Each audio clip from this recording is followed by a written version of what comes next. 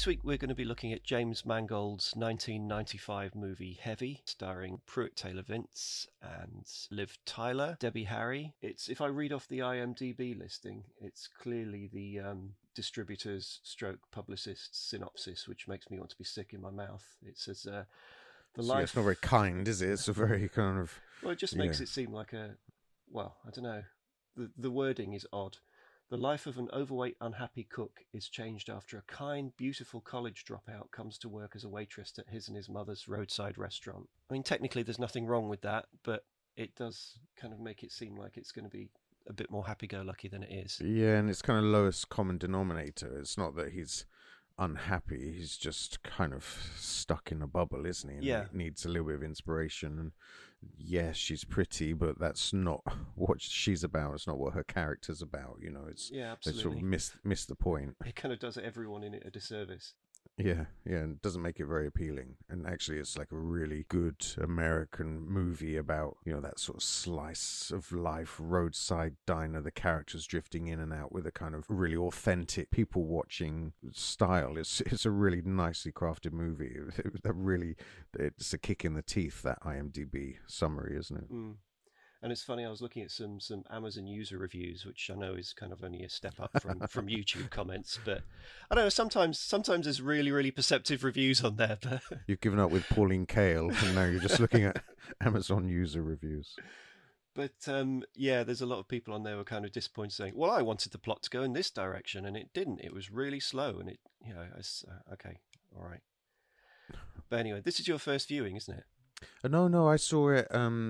because, you know, I'm a Stallone fan. I was really looking forward to Copland, and you know, I'm a Mangold fan. I think I find him like really reliable as a kind of cinematic voice, and I think I must have tracked down Heavy around about the time of Copland, because I definitely remember seeing it either very early in film school or on my way to film school and thinking, this is the kind of movie I'd love to make. You know, it's just really kind of, it's classic cinema, isn't it? You know, yeah, it is. Just being able to step into a real world and look at real people and understand the subtle nuances of their lives. You know, it's just like, it's so good. Yeah. So yeah, but I haven't seen it since. I haven't seen it in 20 years. So I was happy when you suggested it, and like I say, I've kind of followed Mangold all the way through, and whenever I see him attached to something, it always just elevates it.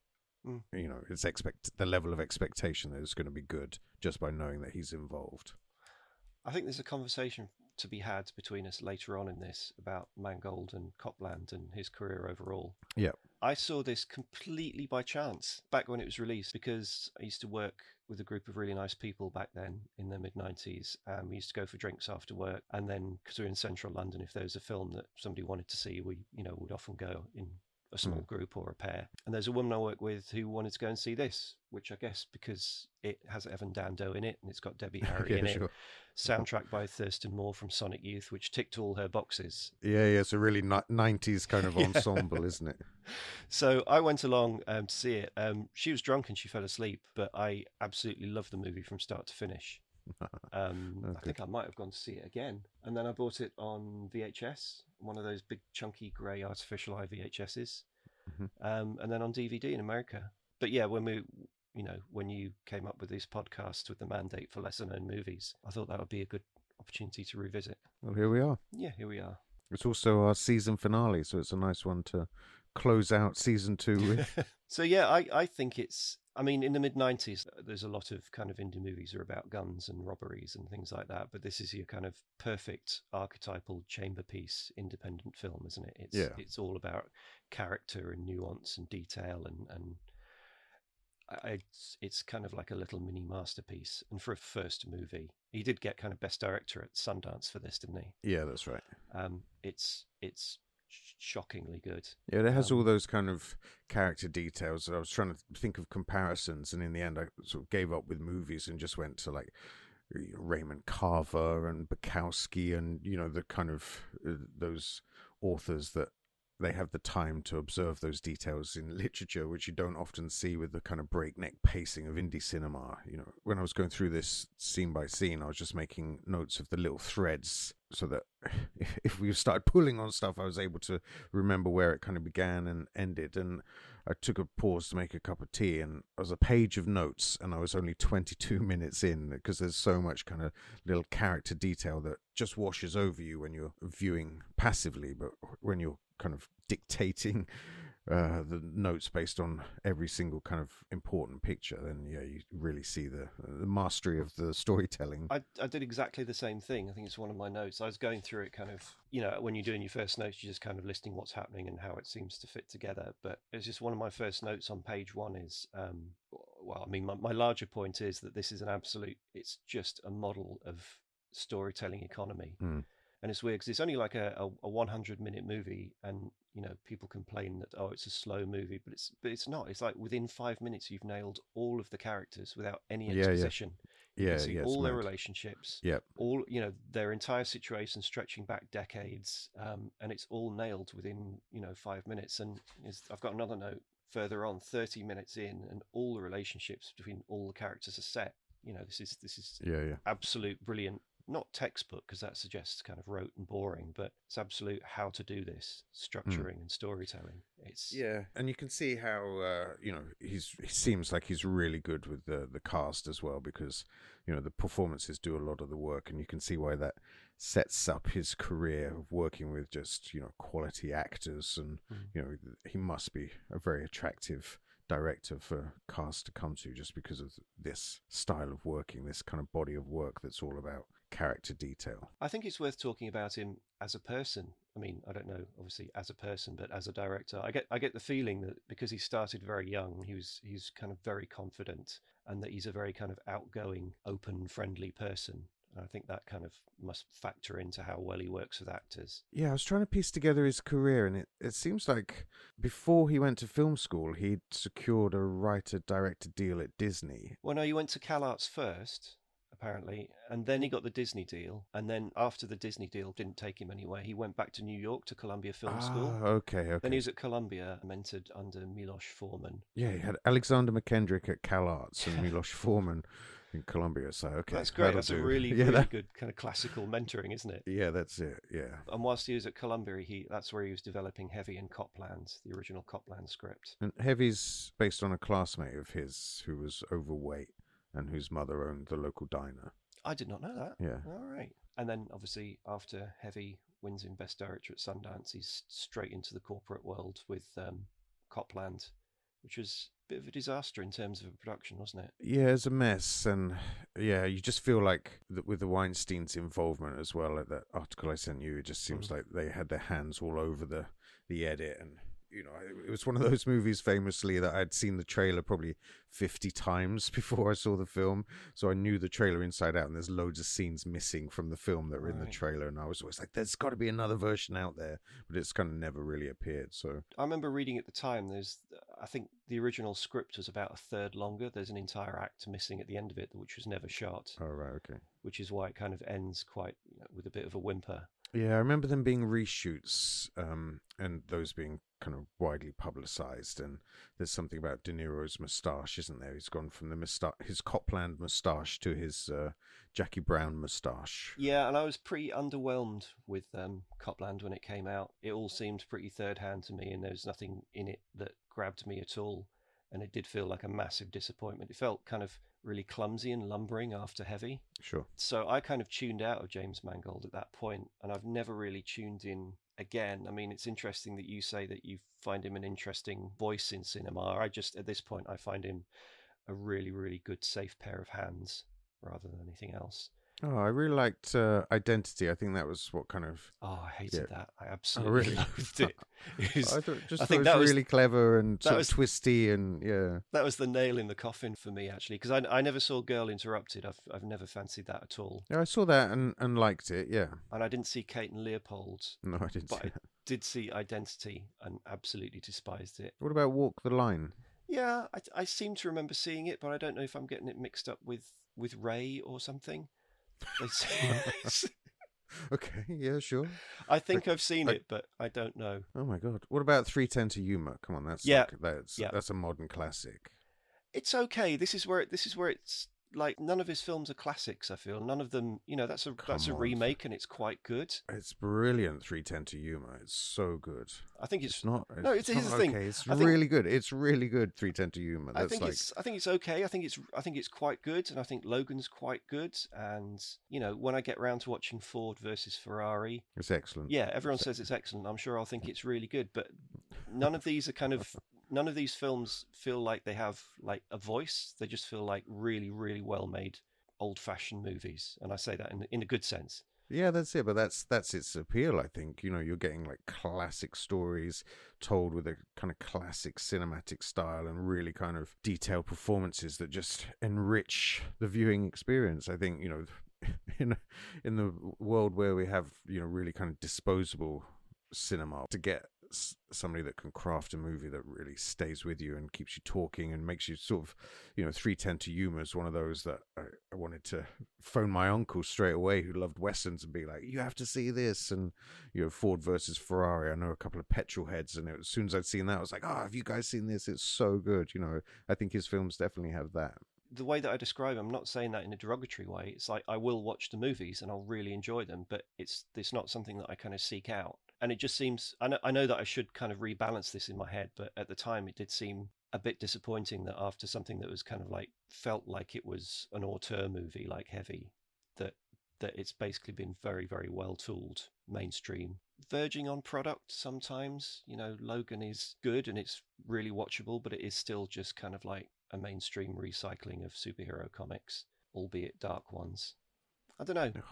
Oh man! But on a positive note, you're outrageous. That's on a positive note. If he ever gets attached to like a franchise movie, like he's supposed to be doing Indiana Jones 5, isn't he? Yeah, that's happening. Perfect pair of hands for it. And there's a novel by Don Winslow, I think his name is. It's a novel I read on holiday a couple of years ago called The Force.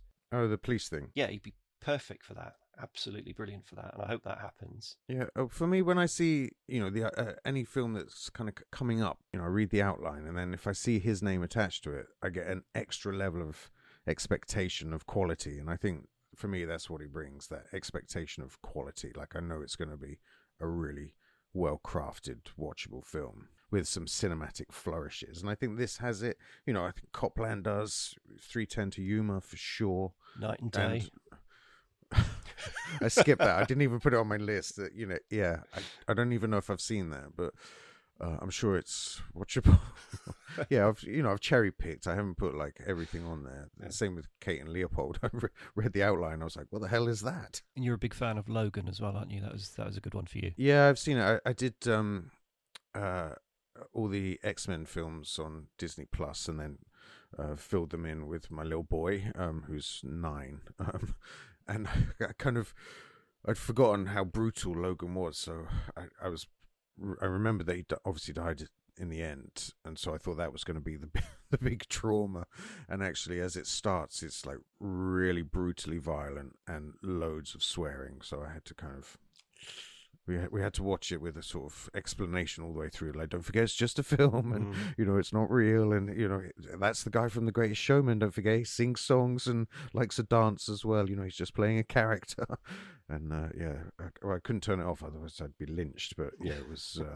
It's pretty brutal, but I think it's excellent. I think it's yes, it's a comic book movie, but I think it's again aspiring to create a character that you really kind of are massively invested in by the time you get to the end. And I think a lot of movies struggle with that, even non-comic book movies, to really draw you into it. I think it's excellent. So should we talk about some of the people involved?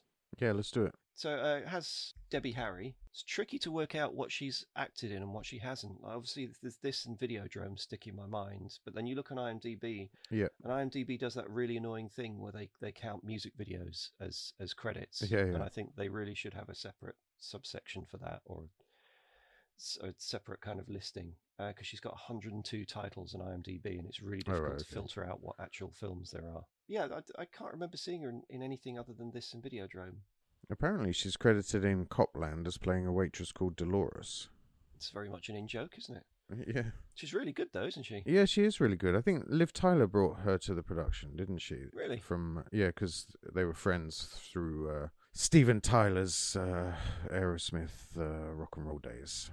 Yeah, she's about I guess, late 40s, turning 50 at this stage. Yeah, she's that sort of fading beauty, isn't she? You know, once kind of centre of attention in a small town, and now kind of on the margins, threatened by the beautiful young waitress that comes to work beside her. Yeah, it's nice. She does a really good job, and nice that is left unchanged by the end of the film. It's not like she's gone through any massive revelations. She's still a bit catty and still very lonely. And Liv Tyler, I guess, was pretty much this must be a kind of breakthrough movie, isn't it? It's a debut, apart from the music video she did for Aerosmith. I think she was doing a little bit of modelling. Mangold did a taped audition and was just like, yeah, she's the one. She's really, really good, isn't she? Yeah, she's brilliant. And, you know, she does have a kind of classic film star beauty, but also like she's so normal looking at the same time. Do you know what I mean? She's just like a slightly more attractive normal person than a kind of really glamorous movie star. The performance is really nice, and I do like the fact that the film gives the character some time as well. It's not just, I guess we'll get into it a little bit later, but it's not just kind of her as seen through Vic's eyes. No, she totally has her own life, and, you know, her own kind of questions on her direction and the mistakes that she's making. You know, you feel all of that weight of her life alongside all the other characters. That's what makes this such a great movie, is that everybody in it feels real, you know, and you, like you said before, you know, you get everything about them almost instantly. I really like the way that in each of her scenes, even though they're brief, and this is primarily Victor's story, it gives her some sort of moment of empowerment. There's the bit where she's waiting for her boyfriend to finish work at the garage, and she's kind of looking out the window, and there's another guy in a truck just kind of stripping off his top and putting a different t-shirt on. And it gives her kind of like her own moment of sexual interest in someone else. Yeah, that's it. Dare I say the female gaze, you know, like she is. She just definitely has. It's nice because she has an uncertain confidence. It's like she knows that this isn't everything, but she doesn't know how to get where she wants to be yet either. So I think it's a brilliant character. I guess we'll tick off all the cool names first. There's a soundtrack by Thurston Moore from Sonic Youth. Yeah. I was quite surprised that he doesn't seem to have any other kind of narrative film soundtrack work. He's done some documentary stuff, but I mean, I guess he has other things going on in his life. But... Yeah, just based, you know, I know you're very particular about music, but for me, I was like, it just really works. It was, you know, it seemed effortless and really did its job. Is Evan Dando a known quantity for you? I mean, I know who he is from the Lemonheads, but a friend of mine, she's obsessed with him and has like painted him and all sorts. So I kind of know him as a friend's weird obsession. But yeah, apart from that, no, you know, I don't think I've ever seen him in the film. No, I'm exactly the same. I know who he is, and a friend of mine who was a regular barometer for what was going on in the world of mainstream indie in the early and mid 90s. Used to like the Lemonheads, but beyond that, he's just, I know the name. He's okay in this, isn't he? He's all right. He's good at being good at being a dick. Yeah. It's sort of believable as a small town mechanic as well. You know, sort of doesn't, or he thinks he's a musician, wants to be out of the small town. You kind of get his whole story, and it's all convincing. Yeah, I mean, there's not that much for him to do other than just be kind of annoying on the peripheries. He's handsome. He's got a nice face. I can see why the ladies like him. Yeah, I did like the way that it kind of it gave him some musical stuff to do in the film, but kind of it was quite mocking of it. So I did like Kelly's like, do we have to listen to this like the 9th time we've heard this song tonight? Yeah. She's not giving him any feedback, and it has that. It almost sounds like that song David Bowie sings in Extras, where he's taking the piss out of Ricky Gervais, like, little fat man. He's making up some song, isn't he, about Pruitt Taylor Vince's character, Victor. And Shelley Winters, who surely she could have been doing this in her sleep, which is not to criticise the performance, which is absolutely pitch perfect. Apparently Mangold tracked down her home address and sent her the script with a written letter saying why he wanted her, and 2 days later she was like, I'm in. Did you hear that story about her... Pruitt Taylor Vince feeling like she was kind of treading all over his performance? No. Yeah, so obviously he's quite understated and she's quite theatrical, quite larger than life. And I think a few days in, Pruitt Taylor Vince went to Mangold and was just like, look, man, she's just destroying my performance. She's all over the place and she's really offensive, and I'm not sure how to deal with it. And so Mangold had to speak to her, and she called Pruitt Taylor Vince onto set in front of the whole cast and crew and listed all the people she'd worked with, like Gene Hackman and Kubrick, and said that she'd insulted all of them, and now he joins a very illustrious list of Hollywood A-list that she's insulted. And apparently that was enough to to quieten him. yeah, that's it. And then off they went. Yeah, but I mean that feeds into the film perfectly, doesn't it? I mean, it's all about how somebody's been stepped on, not maliciously, but he's smothered by his mother, yeah, isn't she? and held back, and yeah. There's that brilliant scene where Liv Tyler says that he should go to kind of chef school and just develop his skills, and his mum, sort of in a backhand compliment is like, he doesn't need to go and pay lots of money to learn something he already knows. He's already the best cook in town. It's just, and he's just not allowed off the leash, is he? So just one last note on Shelley Winters. While I was looking at her career, I stumbled across a website that she's done so many movies, basically. There's a website that has an article dedicated to 9 movies in which Shelley Winters dies in the middle. That's how many movies she's done. And, it's Gatsby, Night of the Hunter, Poseidon Adventure, Lolita, this. And I was just like, wow, imagine having like such a broad CV that you can actually, that's like a subsection of your career. She's like a kind of prototype Sean Bean in that respect, isn't she? Yeah. It was interesting because we watched Possessor at Christmas. Oh, yeah. And Sean Bean's in it in a supporting role that is So going to die halfway through. Start the clock. Just as a footnote, when I was doing my IMDb research, that Joe Grafassi, one of his earlier roles is the band leader in The Deer Hunter. Oh, really? In the long wedding sequence at the beginning. It's quite a funny little supporting role because he's kind of like, getting quite handsy with one of the guests and causing fights and stuff. It's a really, really good character part. I didn't recognise him from that. No, I didn't recognise him from anything. In fact, I even forgot to research him. He's such an unlikable character in this, isn't he? And, yeah. It's the strength of the film that they don't ever soften that. Like, even right at the very end, the last shot of him in Debbie Harry's bed, you're still like, oh, I still don't like that guy. They don't do any there's no attempt to redeem him at all for the audience.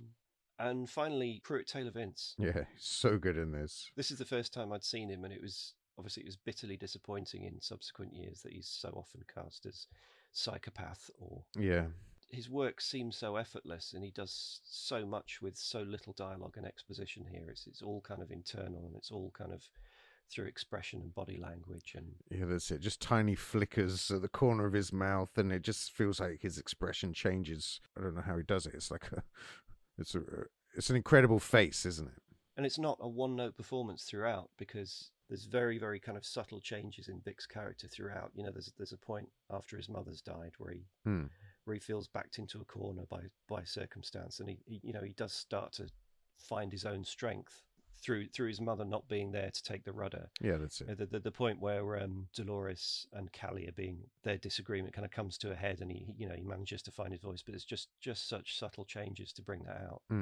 It's not an explosive scene or a big scene of finding yourself. It's just no, and even the one time that does happen, there's a point towards the end where he sort of sweeps everything off the bar in kind of self-disgust and anger, and that's like, oh, he probably could have got away with not even doing that. The point where he sees his own reflection is enough, but it adds a little bit of drama. But you think of the range of emotions that the character goes through, from kind of passive to active role in his own life, the joy, the pain, the remorse and sadness. He does all of that with a kind of carefully modulated performance, and a very like, his face is very transparent. You're able to get his internal feeling without too much histrionics. They'd originally approached Black Francis to play the character, and he didn't want to do it. And then a friend of Mangold's was working on Nobody's Fool and was like, oh, you should see this guy. He's really good. And that's how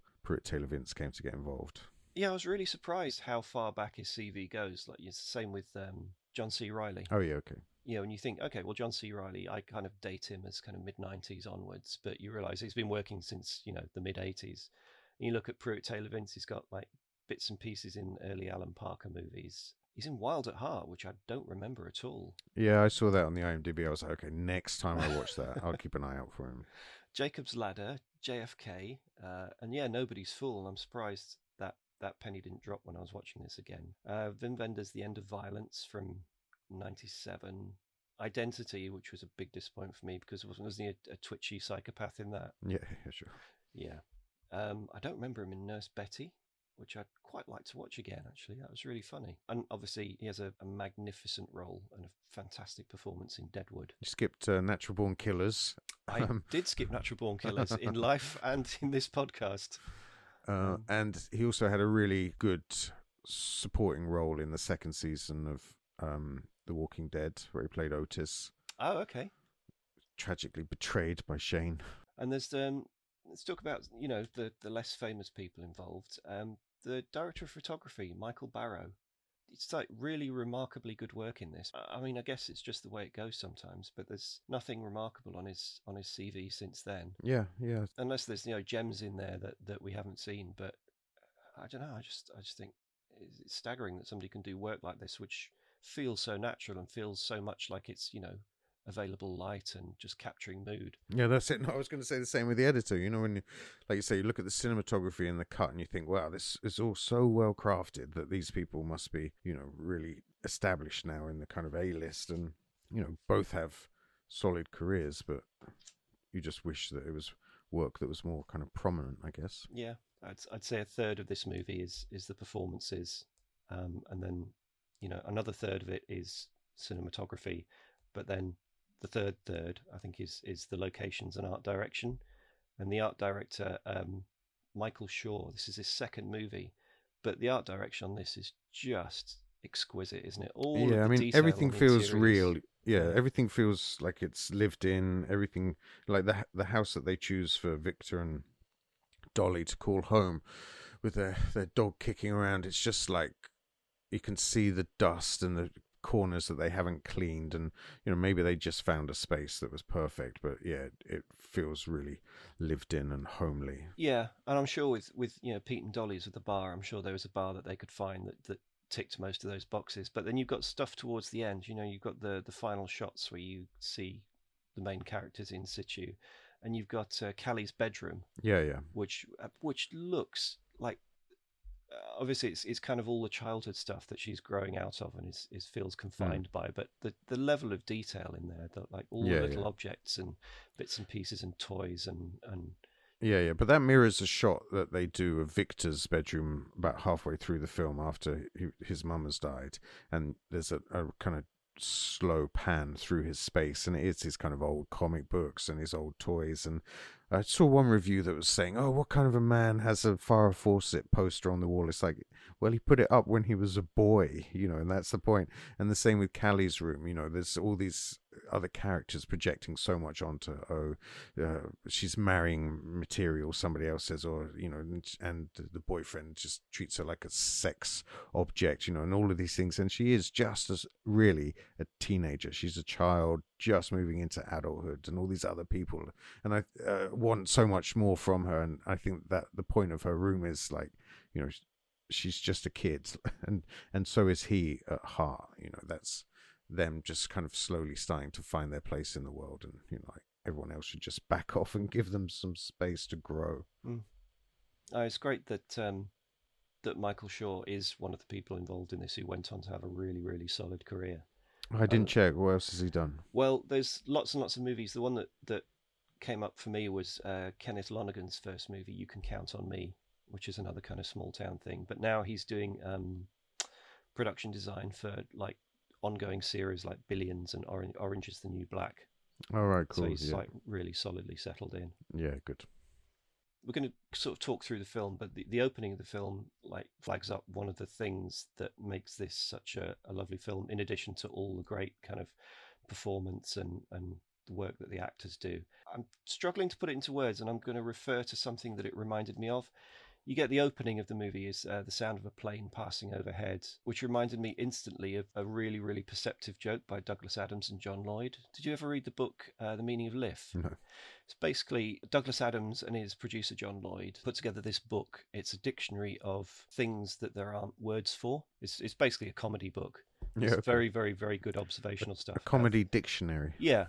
So there's one of their words is Hambleton, which is, and I'm quoting this, the sound of a single-engine aircraft flying by, heard whilst lying in a summer field in England, which somehow concentrates the silence and sense of space and timelessness and leaves one with a profound feeling of something or other. There's a bit of Hambleton at the beginning of this film and at the end as well. It's just kind of that timelessness of a plane passing overhead and the stillness of the atmosphere and just setting the scene in that way. Yeah, but it's the perfect metaphor as well, isn't it, for these small town lives that are going nowhere. Meanwhile, people are jetting overhead in all different directions to all different places. You know, it's not a sprawling epic. You know, the planes remind you that you're kind of down in this little microcosm, this tiny little world. In fact, it's a microcosm within a microcosm, isn't it? The roadside diner within a small town. But it's that slightly trippy thing. It's a bit Drugstore Cowboy as well. That has kind of like, that kind of gives a very slightly psychedelic, trippy edge to everyday life, the boredom of everyday life. So we see Pete and Dolly's diner. Dolores arriving for work. Dolly, the Shelley Winters character, interviewing Callie, which is Liv Tyler's character, and Dolores watching jealously. Victor is in the bathroom scrubbing the word sluts that somebody has nail varnished onto the mirror there. Yeah, but all these little gags, they pay off as well. That's again what's really nice about the film. You know, all of everything that you see and hear now is layered in to resonate later on. It's so good. Dolly's interviewing Callie, who's dropped out of college, and she just says to her, you know, not everybody is supposed to go to college. Like it's this sort of thing that's been mythologized in culture, and it actually is a kind of indulgence and maybe even unnecessary for most people. You know, I like the way she's so dismissive of education. And as I said before, you know, within this first 5 minutes, you have nailed the 4 central characters of the movie. It's brilliantly done. What happens next? You kind of play out what must have been the ongoing routine for years and years and decades. Victor cooks the pizzas and the food in the evening, and then you see the kind of wild card aspect that Callie's added when she starts to kind of interact with Victor and they're playing cards together. After we've established kind of like the nighttime routines, you have a morning scene with Victor making breakfast for his mother, driving to the store, that sort of thing. Yeah. You get to see some of the kind of location. This is all upstate New York. Yeah, it's really nice. But I find it really weird. Like, this is the 4th time in the last 3 or 4 months that I've seen something which is set in upstate New York or somewhere similar, sort of semi-rural America. That looks like this and feels like this, and the location is supposed to be kind of quite stifling and quite boring, and usually the characters that you're seeing there are young and feel they want to move on. But you look at these places and you think, this is the most idyllic place in the world. I want to live here. I want to retire. And Sure. My wife and I are watching these things, going, this just looks stunning. And it's not just that it's photographed nicely; it's just that. Yeah, they look lovely. Totally. I get what you're saying, but I can put myself in the shoes of a young person and think, oh my God, yeah, I can imagine how frustrating that would be, especially in America where it's all about like lifestyle and it feels like you're treading water. Then, yeah, I can imagine it be not so idyllic. I'm avoiding the temptation to just kind of read through scene by scene what happens, but again, I've got my note at the end of 30 minutes. All the relationships and characters are set, and I think the beginning of air quotes Act 2 is that moment between Victor and his mother where he realizes he's beginning to become a bit self-conscious about his appearance because suddenly he's found a reason to be self-conscious. Yeah. Oh my God, there's that moment where he steps on the scales and it goes all the way round. I've had that experience a few times and it's a shocker, so I was definitely empathizing with him. Yeah, and it's that kind of quiet moment of realization that his mother tries to quash. He says, I'm fat, Ma, and it was I thought the lines that they gave Shelley Winters were very funny. You're not fat, you're husky. Husky, yeah, I know, it's really nice. I've no joke, this is obviously with a child, but I've witnessed a parent do that. I think it was like when I was 10 or 11. somebody that I knew who was a year older was a big kid. I mean, he was quite big. Yeah, yeah. But I remember his mum saying, "No, no, he's just big boned," like literally using those words. Yeah, sure, sure. And it's that kind of maternal blindness that doesn't do the child Oh, any yeah. favors. I mean, I have to say, it's like having two boys that are quite fussy with their food. I think if you had a child that just ate, voraciously, had a huge appetite and just ate all the time, there's a certain joy you get as a parent from knowing that I am nourishing they're this fed. child. Yeah. So the bigger they get, the more kind of the more you've achieved, the better a parent you are. I could see quite easily how people get in that groove. This kind of the sequence of events goes from the kind of confrontation, the I'm fat thing, to Vic going to the store to get some of the diet mixture that Well, he he's walks seen. as well, doesn't he? He doesn't take the Yeah. car, he walks. So this is him starting his kind of new routine. Mm. What I loved about that was the clothes that he was wearing. It's so 90s, and it's the clothes that I'm still wearing now. He's got tracksuit bottoms, like some trainers. They're like ankle boot trainers, and then he's got his grey tracksuit bottoms, and then a t-shirt, a shirt, and then he's got his sort of plaid shirt jacket thing over the top of his sweatshirt. It's just like, oh my God, am I still dressing like I'm in the 90s? Yeah, but if you're outside of fashion like Vic, then those are just classics. Like Leo's Yeah. also wearing like a plaid overshirt and stuff. It's just what you wear, isn't it? Yeah, okay. Outside of fashion. That's how I'll describe myself in future. There's a really nice sequence of events. He goes to the store. The dog goes missing, I should say, and then he's making his way home. And you get there's only one thing in this movie that makes me uncomfortable now, and I wonder if we need it, which is the Vic's kind of fantasy interludes about Kelly.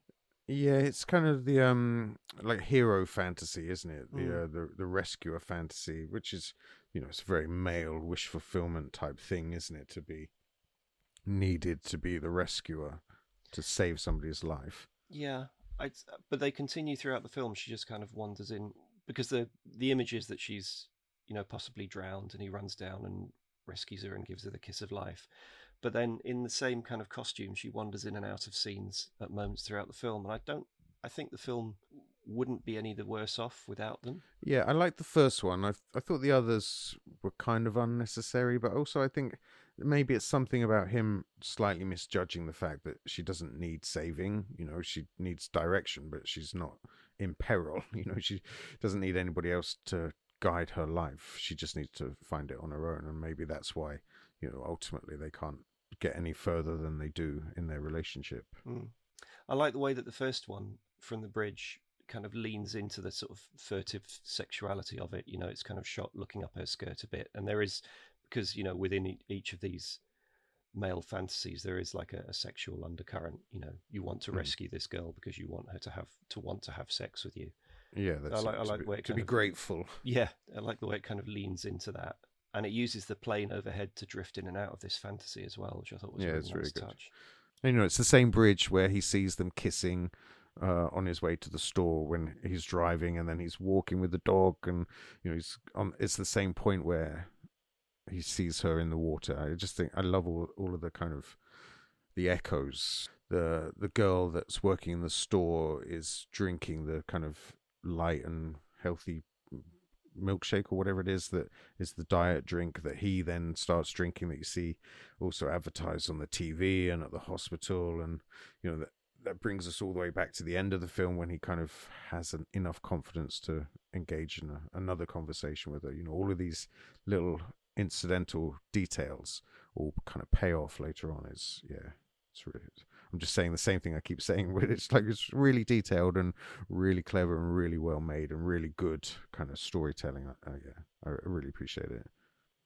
Dolly falls ill, and Vic, and this is all very kind of elliptical. Vic comes home and finds her, and then we cut to him in hospital, and starts to withdraw into himself when he's faced with having to make decisions for himself. There's that scene with the nurse asking him, basic questions, and he can't really bring himself. Yeah, to she's saying you can stay or you can go, and he sort of half stands up and half sits down and doesn't know what to do, does he? It's he's really not in control of his own decisions.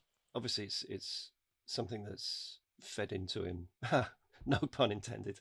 That's fed into his life throughout for years and years, but he's a comfort eater, and you can see him, eating candy bars at this stage. Yeah, I really like the fact that the film portrays comfort eating, not in a kind of exploitative, no, it's not grotesque, bulimic, is it? grotesque way. It's not something he's not Exactly. gorging himself and vomiting or anything. It's No, you're really, it's just something you yes, do in the background. And it's yeah, as it's really somebody, compassionate. we've just come. We're recording this at the point where I think everyone's had a very, very difficult year, and I've come to understand comfort eating as something that's not, not to be sneered at or dismissed or thought of Oh as no, totally. grotesque, as you say. Yeah, and the fact that he hides donuts behind the cleaning products, like I can relate to that. Yeah, I went for a long walk the other day on a day that was supposed to be a diet day, having had a frugal breakfast, and I was having a tough morning, so I had a Greggs sausage roll and a donut whilst I was walking, Yeah, and I good. thought, comfort eating is it's not to be sneered at. The scenes in the hospital are just stunningly well. I mean, it must have been scripted this way, but it feels like it's just cut together beautifully. Sort of short little elliptical moments that all pack a punch. But it does have that sort of surreal tone that being in a hospital after hours, Yeah.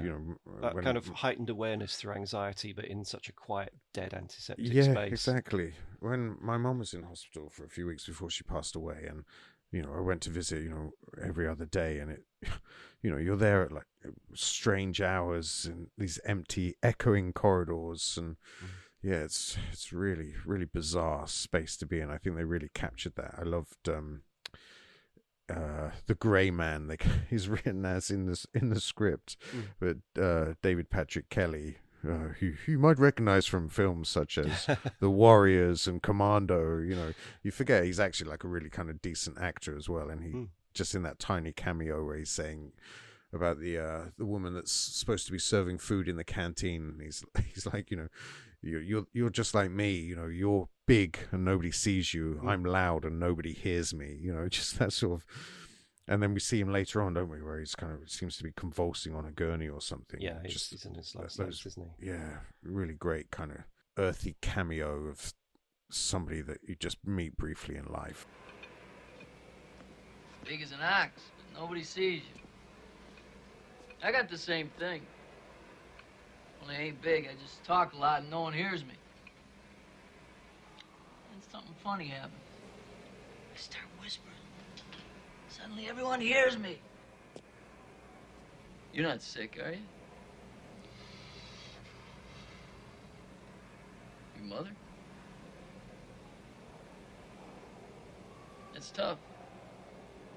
That's the toughest one. Except for losing a kid. Watching a kid die. That is it. That's the toughest one. Are you sick? Well, they say I'm getting better, but I don't buy the green bananas anymore. They just want me out of here. I was worried because David Patrick Kelly, like other things I've seen him in, he's quite big performances. He can turn it up, Quite can't he? If he needs to. He can be gratingly eccentric at times, but he's really, really nicely balanced in this. It's kind of this balance of brashness and introspection is the notes I've written here. Yeah, but he seems scared, I think, which I really like. He seems really nervous and scared about being in hospital. They keep telling him that he's going to get better and he's going to leave, and then the next thing is we see him, like I say, convulsing. It's like, wow. That line that you flagged up before, you're as big as an ox and no one sees you. I mean, you could put that as a tagline for the movie. It's a brilliant line. Yeah. Stepping back slightly, the last scene with Dolly gives you some really interesting information. She's saying that she's quite tearful. She's saying that after Pete died and Vic started to grow up, it felt like like Pete was still around again, and you sort of get a bit of a sense of the fact that she's never allowed him to be his own person. He's always been a replacement for her dead husband. Yeah, but she's also terrified that he's going to leave too, and then she'll be completely on her own. And there was some of the best use of music I've ever seen in this. I only noticed it this time round. You got like a kind of drone builds up, and it comes in from the very end of the Grey Man's scene, Yeah, and then yeah. it builds and builds all the way through from Vic, finding that his mother's died without being told, and then going back to Pete and Dolly's, and Yeah, going back to the bar, it's I this noticed kind that of too. in this kind of The way it's tunnel fluctuating in and out, it's Yeah. really good. Yeah, and just the terror building up as he realizes he hasn't got it in him to tell people what's happened, and then going and eating in the back room. It's Yep, just And there's a nice little detail within that sequence, a really nice little bit of use of shots and cutting. it goes to almost like a point of view shot, doesn't it? Yeah, you've got a nice kind of tracking shot kind of coming into the bar, and then a reverse point of view, and then you get like these 3 cutaways of empty spaces and doorways before you get to Vic eating alone in the back room. It's just just those 3 little shots emphasize kind of how alone he is, Yeah, yeah. just subliminally. I said subliminally. You said it. Was it just me, or did the scene where Dolores takes Victor to watch the planes taking off, did that remind you of Wayne's World? Yeah, maybe subconsciously, but yeah, I know what you're saying. I just found it. I know it's not fair, but I found it a little bit I found her a bit creepy in the scene. I know she's trying to be compassionate, but yeah. Well, no, it's a creepy moment because she's trying to reassert some sort of control over Vic. She wants to be the center of attention, and she wants, she realizes that he has a crush on Callie, and she wants to kind of realign things, and she's willing to do that in order to realign things. It's slightly odd, and even if it is compassionate, which I don't think it is, she still can't help herself at the end with that nasty line, "Are you saving yourself for someone special?" And I'm wondering also, because it's strongly inferred that Dolores had slept with Pete some 15 years ago. Yeah, for sure. I'm wondering if, because Dolly had said earlier that she thought of Vic as partly as kind of like a replacement for Pete as he was growing up. I wonder if there's something about Victor that reminds Dolores of Pete also. Oh yeah, maybe. She's attracted to him, possibly genuinely attracted to him in that way, but it's quite subtle and quite ambiguous. We get a little section where Victor has picked up his mother's possessions from the hospital, and on the way home he takes a tour of the chef's school that his mum had previously said he doesn't need to go to. So maybe, I don't know if he ever ends up at chef's school, but I think at this point he feels confident enough to just go for a tour and to kind of open his mind to other opportunities, or just a little bit more ambition. So even if he doesn't go to chef school, maybe he'll upgrade the menu sometime at the diner. Who knows? But it's just acknowledging there are other horizons. Yeah, and that he's lifting his eyes up from wherever he is to maybe explore his options. Callie and Dolores finally almost come to blows at the bar. Callie, we're not really kind of giving her much coverage here. She has things going on in her life. She's unhappy with her life generally. Has a fractious relationship with her boyfriend, and she may well be pregnant by him. So she has a lot on her plate. And Dolores can't help the odd cutting remark here or there. Callie finally reacts, and it all gets a bit heated. But this leads into very strange, kind of interesting moment with Vic trying to... It's kind of a grey area between comforting her and kind of indulging his attraction to her, isn't it? Yeah.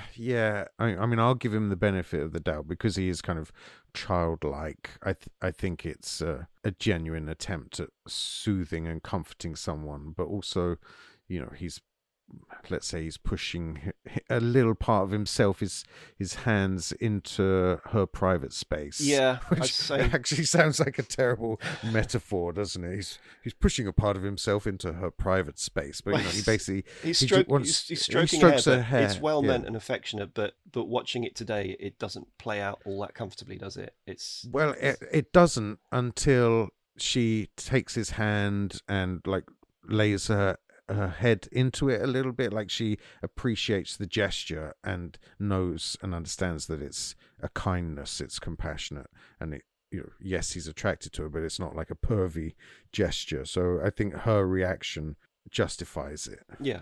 And as this is something we mentioned earlier, there's moments of empowerment for Victor here, where he's intermittently kind of finding his own voice. There's a bit where he confronts Dolores, and Yeah. Can't you be nicer to her? Nice. Did you hear what she said to me? You don't have to be nice. Just be nicer. Or what? What? Or what, Victor? Or I'll fire you. Last I heard, your mother still ran this place. After Victor has confronted Dolores, Callie's on the phone outside trying to get Jeff to pick her up. yeah, Victor's shutting up for the night, isn't he? Yeah, and Leo and his drunk mate confront him, and they sort of push him around and slap him around a bit. And then Victor just leaves. They leave, and then Callie gets in the car with Victor. And again, it's very uncomfortable watching, because Victor takes her to watch the planes take off, and I think he's sort of trying to recreate the situation with Dolores, but with somebody that he's actually in love with. And it's difficult to watch, and it's even more difficult to put all the grey areas into words here. Yeah, because there's so many troubling motivations on both sides here. She's obviously has a lot on her plate and is kind and nice to Victor, but she's still, within her own world. So I wonder if the way that she indulges him is necessarily the right thing to do. But haven't we, at this point, we've had the scene where she's looking through her photos and she has a picture of herself and a picture of him that she puts side by side to kind of see how they look as a couple. I think she is kind of open-minded to Victor, and she does say to him, you're a big guy and there's more of you to love. I think there is open-minded about maybe having a relationship as each other. It's not, yes, she is on paper better looking than him, but I think one of the subtexts of this relationship is that she knows that Victor's decent and she could have a decent life with him, but that would be it. She would be trapped here forever now, and that's what he kind of represents. And I think that's why I think she's open-minded to it, but when he's lied to her, she finds out when Dolly's dead, and I think that sort of kind of childish response is one of the things that helps her make a decision to keep moving with her life and not stay still. So when they do say their goodbyes, she's reluctant and has a connection to Victor, but she knows that to get stuck here is the end. Basically, she would become Dolly or Dolores, and I think she wants more than that. It's quite interesting. The next scenes are where Vic takes her to, well, she thinks she's going to visit Dolly in hospital, but in fact he's taking her to the graveyard. Yeah. Even for somebody who's not good at expressing himself, it's a very clumsy way of doing things. Yeah. But it's interesting that when they're in the car together, you get one of those scenes where, she is clearly much, much younger than him and much more part of the outside world. She puts a shit song on the radio and starts singing along to it, and I love these guys. And he has no comprehension of it at all. The whole of pop culture is something that is just outside his experience. Yeah, and it plays up the differences between them there even more. And I guess that kind of brings their whole relationship thing to a head within those two scenes, doesn't it? That's the end of it. It's really nice because you see that she is clearly upset that Dolly has died, but also that Victor has hid it for so long without telling anyone. And she's I want to say strops off, but she walks away from the graveside, clearly upset by the realization that Dolly's dead and that Victor's lied, and doesn't hear him say, "Oh, I didn't want anything to change," which was his reason for keeping it secret. And it's great that the movie, ties up their relationship, but their relationship, it's central to the film, but it's not all that the film is. You still have to resolve Victor's self-confidence issues. It turns out that the next scenes are where Leo and then Dolores find out that Dolly's dead. I thought it was really great the way that this kind of happened after hours, so it gave you an excuse to light the scene in this kind of hellish neon red as Vic finally descends into the hell that he's been dreading for weeks. I love it that he's made a pizza for himself, but cut it into like really tiny pieces, like you would for a child. Yeah. It's great as well that from that graveside scene, the entire film pretty much wraps up that evening. None of these lives are over. This is the point where we see them to a certain point, and then we step out and let them continue. You know, God knows what they're up to now. You know, that's how you feel about those characters. You know, it's really nice that you get a sense of relief when you finally cut out of Victor's final scene in the bar.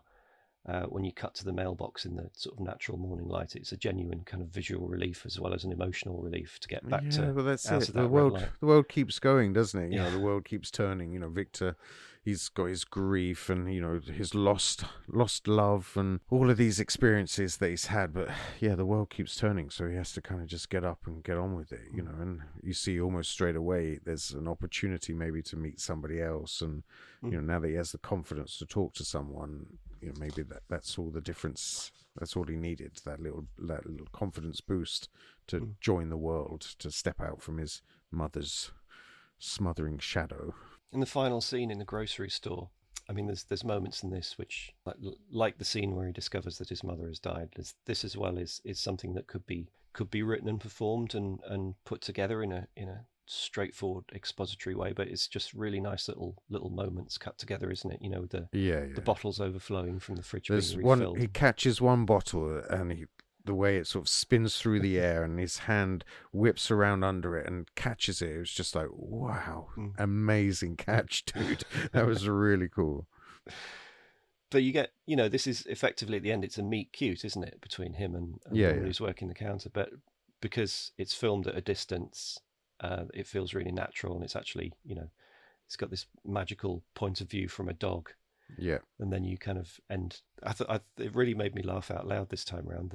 Just the ingenuity of ending on a dog's point of view, and then it looking up to see the plane passing over. See the plane, perfect really symmetry with the beginning of the film. Yeah. It's magic. This film. Yeah, it's really good. It's a masterclass in kind of craftsmanship and subtlety, and just having half a dozen people in one or two spaces living their lives for a brief moment, and we kind of just dip in and out of that, and somehow it makes us consider our own place in the world and our friendships, and all of that stuff is it's fabulous. Having covered both this and Nobody's Fool in more depth than you would with a casual viewing, I know it's going to be at least 10 years away, but I'm looking forward to a double bill of the two films one afternoon. It'd be really nice. Yeah, that's it. And I guess that kind of covers it. I mean, it's not a movie that requires 2.5 hours of discussion and exploration. It's just a perfect little jewel, isn't it? I mean, this is the sort of thing that I think that if the dozen or so people who enjoy our podcasts get anything out of the movie itself, that's I feel we've kind of job done here.